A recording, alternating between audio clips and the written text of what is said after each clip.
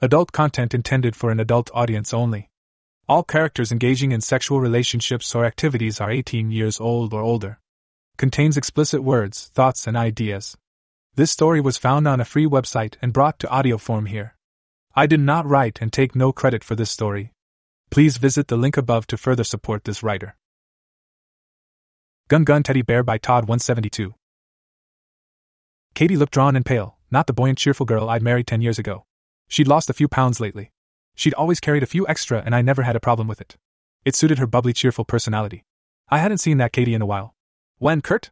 When? I don't know, babe. I can't just walk out, it's too important. I saw a whole series of angry expressions flash over her face. Don't babe me, Kurt. This is bullshit. You promised them 4 years and it's been 6. 6 damn years of this. She gestured at my bag sitting next to the door, a black velcroed strip hanging off it, staring at us with blood-red eyes. This shit. Katie, look, as soon as I can get out of it, I will. I'd be doing deployments almost anywhere we went anyway. Her expression changed to shocked disbelief. Seriously? You're going to compare this to a normal unit? One where they schedule deployments months in advance instead of hours, and one where I can at least know where you're going or at least find out where it was after you get back? The unspoken word was, if. Katie wasn't as naive as some of the wives. She knew that many of the training missions weren't really training missions. Her best friend, Tina with the ever-changing hair, was a nurse at the facility where some of ours got patched up when things went wrong. The van out front in our cul-de-sac revved its engine. 2 more team members were waiting for pickup at the bachelor's quarters, where she was threatening to send me, if something didn't change. It'll just be a few days, maybe a couple weeks, Katie. We'll talk as soon as I get back. Her anger was palpable, as real and solid as the handle of my bag as I hefted it up. In some ways I was surprised she even let me kiss her and the little girl in her arms. Our little girl goodbye. I felt trapped and bitter on the ride to the airfield. Hell, I couldn't tell her where we were headed. I didn't even know. The unit, spouse liaison, Sergeant Wendy O'Connell would let them know periodically that we were fine, but none of the wives liked or trusted her. She was young, cute, and earnest and all too obviously didn't know much, if anything, more than they did. I needed to find some way to calm her when I got back or I'd be the next on the block. The divorce rate in the unit was over 60%, which, given the stress, the long absences and near constant training seemed low. Katie, like most of the wives, just didn't understand how important this was. That it was bigger than us. She was close to done. She'd been sending all the signals that the life was too stressful, that I wasn't around enough to even qualify as a dad to our little girl. But letting go of the job, well, it was hard. Giving up the most important thing you'd ever seen or done, or even heard of. It's so damn hard. I was sure we'd get through it. I was the best, the absolute best. I was the close quarters specialist, the monster. I led the stack through the target zone. Nothing was faster or deadlier than I was. I had talent. We named that talent, called it by the old warning from the training shoot house. Gun. Teddy bear. Enter a room with a dozen potential threats. Some were hostages, some were gunmen. And you had to eliminate the bad guys without killing hostages. As you entered, they moved, ducked, and screamed. Some were holding guns or grenades, and those were the ones you had to eliminate. In one scenario, a woman would pull a small dark object from their coat. She was almost invariably shot. And as she fell, the object would bounce free. A small, dark blue teddy bear. The hard part was pulling the trigger during the next scenario. That teddy bear was legendary. I didn't have a problem pulling the trigger the next time, because I was the reason for the almost invariably. I'd identified the bear as harmless and moved on to the next target. And in the next scenario, when she pulled a gun, I shot her without hesitation. I kept that teddy bear on my desk. I was that damn good and proud of it. The mission was in Asia. We'd been loaned to an international police effort against white slavery, what would later be called human trafficking. Girls, teenage and younger, sold across international boundaries as part of the sex trade. An FBI agent investigating the murder of 3 young girls in Texas had made it a personal crusade, found the links and found a local government official who was clean enough and ambitious enough to trust. He'd arranged to invite us in on a training exercise. So we could do what he didn't trust his own police to do. Break the back of the largest Chinese organized crime slave trade ring in the world. We'd brought the full complement, enough operators for 2 full teams. That way we'd have backup for everyone, and could increase the team size as necessary. Even the backup monster was with us. He was new, but he was fast as hell and endlessly aggressive. He'd passed the gun teddy bear test just like I had. He didn't have the experience I did, but that would come with time. He'd run on a couple of relatively low-threat missions, and done just fine, even when things had gone sideways on one of them. Maybe he was the reason I really didn't want to quit. Professional jealousy, the desire not to be replaced. The FBI agent met us in a side room of the hangar. She wasn't what we expected. The tall, slender, brown-haired woman had her back to us as we filed in and sat down, sketching out building diagrams on the board. Of course, the first things we noticed were her long legs and that skirt. There was, to be honest, a not-too-subtle murmur of appreciation rippling through the team, and Hollywood, our Team 1 sniper and resident ladies' man, made a show of slicking his hair back, grinning and waggling his eyebrows. She turned around and glanced over us with a piercing gaze. If you're all done staring at my ass, we'll get this briefing started. Don't fuck with this one. Light kicked on in my brain. She was serious as hell. The rest of the team, even Hollywood, settled in at once. They'd all registered the same warning light. I'm Special Agent Hawthorne. And this mission rolls in less than 3 hours, a full day early, so we don't have time to screw around here. You all read the briefing packets on the plane, I assume. I'll cover what we've learned since they were sent. She covered the changes and updates in detail. There were twice as many potential gunmen as had been there previously, and nearly 4 times as many hostages, and 4 times as much area to cover, forcing us to use both teams. I guess we'd find out how the new kid would do as the monster for Team 2 in a real potential goat fuck. ******. I have no idea what triggered the early launch. She never explained it, and I'm a hammer, not the carpenter, so it didn't even really matter to me, except the ways that it impacted the tactical situation. It went smoothly, flawlessly, a textbook example of what operations should look like. The special agent had, with unspoken words, made it clear that we weren't there to capture criminals. Our only priority was to rescue as many of the girls as we could.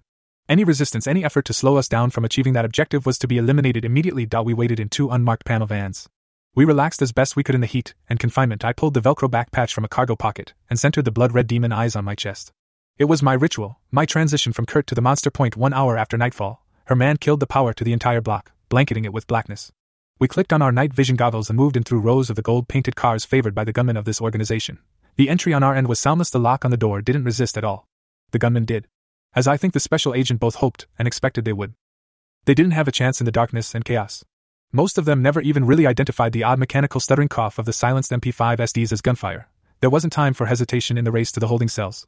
Every man who came into my sight with a gun in hand took 2 rounds center mass, and I kept moving through the tangled rat warren. The rest of the stack followed, finishing any who continued to show resistance. Resistance included breathing. We wouldn't risk getting attacked from the rear, even by a wounded man. When we eventually saw the state of the girls in the holding cell, it was clear there'd be no lost sleep over any of those men. We certainly missed some in the tangle of rooms, but if they fled armed, Hollywood and his counterpart were waiting outside for them. In the back of my mind, I wondered if Team 2 had encountered the same level of resistance. We broke into the entry room to the holding area at almost exactly the same moment as the lead element from Team 2. The guys in the room were a bit more prepared for us. A lantern was on, and they at least already had their guns in their hands. Not that it helped. One got off a shot, but it was up into the ceiling. An old lady huddled in the corner of the room watching almost expressionless as we swept the area and began extracting the badly abused girls from filthy cramped cells that were built more like dog kennels than anything else. The Team 2 monster and I stood in the entryway staring outward in case anything went sideways. I'd met him at a barbecue a couple months ago. The sergeant major made sure we had a barbecue every month or so if we weren't on a training cycle. He really loved firing up the grill. The new guy seemed okay. A little too eager, a little too young. We all ran a bit older than usual for the army, but for us he was pretty young. I hadn't met his wife, but Katie had, and she said his wife seemed nice enough, a bit naive, but pleasant. I shot a sideway look at him, but didn't say anything. It felt like a million years ago that I joined the unit. I could barely remember it anymore. So we stood. The old lady sat stone-faced in the corner watching us, a distant look in her eyes, as if she was really miles away. She suddenly smiled a bit, and began to pull something from her jacket. The new kid raised his hand toward her to tell her to freeze. MP5 coughed twice, both rounds entering just above the bridge of her nose. He looked at me in shock as she slumped sideways. Her hand fell free, showing that she hadn't had a chance to pull the pin on the grenade. His expression changed from shock to awe. He might have even said something, but I couldn't hear anything. The hollow roaring in my head was too loud. I was the best. But that hadn't been why I'd shot her. I hadn't even seen what was in her hand. I'm sure somebody could make the case that I'd detected something in her manner, but that'd be bullshit. How the hell could a farm boy from Iowa have any understanding of what a woman from halfway around the world, a completely different culture, would do from her smile? No. I'd shot her because I was afraid the new kid would beat me to it. That hit me like an electric shock. My life was one long game of gun, teddy bear. And I wasn't even looking anymore. The crowd outside was immense by the time we finished bringing the girls out. Hawthorne had had her own problems. While the operation was going on, the district police chief had shown up with a hastily assembled force and every intention of attempting to arrest us all. He was in on the take, and had gotten a panicky phone call from somebody in the hellish prison. She'd listened to him screaming at her, checked her card, found his name and picture, then simply shot him in the face, while calling for the snipers to pin down his men. She then called every international news organization, NGO and embassy on the planet. The fact that she had the phone numbers on her probably meant something. So we emerged into a sea of reporters, Red Cross personnel and embassy officials from nearly every embassy in the city. The girls were terrified of us, apparently believing we were some kind of robots, so, against all wisdom, we'd pulled our masks off to show we were human. That helped a little. Nobody would ever mistake us for Chinese, and that was at least some comfort for them. We herded the girls onto buses with embassy representatives from every major embassy. Special Agent Hawthorne was ecstatic to find out about the old lady. Turned out she'd been one of the top leaders for this particular crime family. Nobody knew where she was hiding, and she was on more most wanted lists than they could count. They were still trying to figure out how many counts of murder, torture, and kidnapping she was wanted for. Why that mattered anymore was beyond me. She must have known her identity would be discovered and decided to take a few of us with her. That didn't help. I still knew. Maybe Katie should run. We were back at home in less than a week. I called the house, but there was no answer. Not surprising in the middle of the day. Katie spent a lot of time at the community center at the usual Mommy and Me activities. That's where I usually found them. I'd head over there after I got my gear in the house. The van dropped me off and I trudged up the steps under an iron-gray sky, past our minivan. The community center was just a couple blocks away, so Katie usually pulled the little toy red wagon over there instead of driving. I felt like an invader in my own home. It was dark and lifeless without Katie and our little girl. Nothing really seemed important in the house, just stuff, and none of it really felt like it was mine. Maybe my place was somewhere else. I was still putting my gear in the closet in the spare bedroom we made into our home office when the phone rang from the desk. A jarring, hateful sound in the empty house. Kurt? Sergeant Major. Need you back here in the briefing room immediately. We have a problem. He said other stuff and I told him I'd be there, but my attention was riveted to a rumpled set of papers that had been lying next to the phone. I picked it up so I'd have something to write on if I needed it. It was upside down when I picked it up, so I checked to make sure it wasn't critical before I wrote on the back. A form for a petition for divorce. Lawyers have them, it's that impersonal. Here, fill out this form and we'll get right back to you with the petition. This one was half filled out, and at least a half dozen inks. Odd little round marks dotted the surface, and the ink had blurred and run in a couple places, where tears had fallen. Every time I left, she was filling out a few more blanks, a few more lines. Crying the whole goddamn time. This was killing her. My life was a game of gun, teddy bear. And I wasn't even fucking looking. I left the papers where they were, upside down, scrawled a note on a blissfully blank piece of paper and left it on the kitchen table. I walked out to the van, found the old license plates on the driver's seat with a heavy cross-tip screwdriver. That put me off for a second until I remembered Katie asking me to change them a couple days before I ended up leaving. Another failure. I threw them into the passenger seat, cranked the van and headed back to the unit briefing room, where I found myself staring at me, standing next to Agent Hawthorne, helping a 10-year-old girl into a bus. The press had been everywhere. There was no way to avoid photos. Most of them would be harmless, and even in this one, I was simply called an unnamed FBI agent. Gotta love those ubiquitous black tactical uniforms. Still, the security goons had to figure out what it meant and how careful I needed to be. The consensus was that I was pretty safe, but to warn Katie to keep an eye out for a while. Maybe 8 months. She'd fucking love that. It took hours. And by the time I headed back, it was dark gray and raining steadily, matching my mood. I almost missed them. Just as I pulled into our cul-de-sac, a car left the curb where it'd been parked and crept in behind me. Only the parking lights on. As he followed behind me under the corner streetlight, I could see it was a gold Jeep Eagle. A convertible. By the time that registered, I was pulling into the parking place. Gold. How the fuck did they find me so fast? Must have had people in the area. The Jeep slid behind me, blocking my exit. I could run, but if they knew about me in the van, odds were too high they knew about Katie. And the door on the passenger side opened. The dome light hadn't come on. Classic tactics. I could just glimpse the top of a head with straight black hair as the gunman got out. Kind of short, but that was to be expected, I suppose. The gunman would have a short exposure. He'd have to cross the back of the van to get to my door. I snatched the screwdriver out of the seat as the plan formed. I had about a 30% chance of pulling this off. Wait until the gunman was behind the van, drop it into reverse, and floor it. Pin the gunman between the Jeep and the van. Push the Jeep into the cars on the other side of the cul-de-sac. That would pin the Jeep doors shut. Exit the van, go up over the back of the Jeep and drive the heavy screwdriver into the top of the driver's head through the rag top. That was the weak point of the plan. Why it was only 30%. I had no idea how tall the driver was, where his head would be. I gripped the screwdriver in my shift hand and hovered my foot over the gas, ready to stomp. He moved toward the kill zone. 3, 2, just before he entered the zone, the gunman turned his head. I froze in horror, and placed the screwdriver on the seat by my thigh. I managed to roll down the door window, grab the wheel with both hands to stop them from shaking. Tina looked at me as she rounded the van. Is Katie home? I nodded, forcing as much calm into my voice as I could. I think so. She looked back. Car is at the damn dealership again, and they give us the redneck pimp loaner. The kids love it. She rolled her eyes, then waved at her kids who were staring at us from the back seat. Jesus Christ. I have to drop off her Mary Kay order with her. I smiled. Weakly, I'm sure. Are you going in? I'll be just a minute. The van has something that sounds wrong in it. She walked on up to the house. I leaned my head forward to rest on the steering wheel. Gun.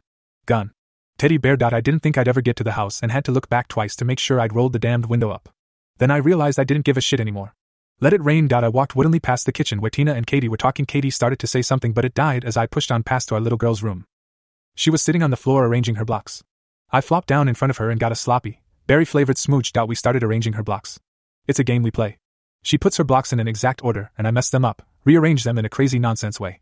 She gives me a mock angry scowl and puts them back. Kimmy is just at that stage. There's no harm in it. We're just having fun, and she gets to practice her mad faces on me, knowing I won't be upset, and knowing that I won't stop messing up her blocks. We're like that for a long time. Hushed voices come from the kitchen, and in the back of my mind I idly wonder how much Tina knows about Katie's struggle and how long Tina's husband will sit out there with his kids. I don't really care all that much. They should just be thankful to be alive. After a while, hear 2 sets of steps to the door. One walking back from it. To Kimmy's doorway. I give it as long as I can without pushing it. Then I look up at Katie. Her face is full of hard resolve. Absolute determination. But that disappears almost immediately. She falls to her knees right beside me and pulls my face to her chest. Can't put anything over on Katie. Maybe it was my expression, the idiotic, black game-induced half-smile. More likely it was the tears streaming steadily down my face. The rain increased against the windows, but it wasn't raindrops falling on me, it was her tears. I'd have stayed like that forever. I felt Kimmy clamber up onto me, trying to see what was going on. We fell apart into a three-way tickly fight. That's the best thing that's happened to me in months.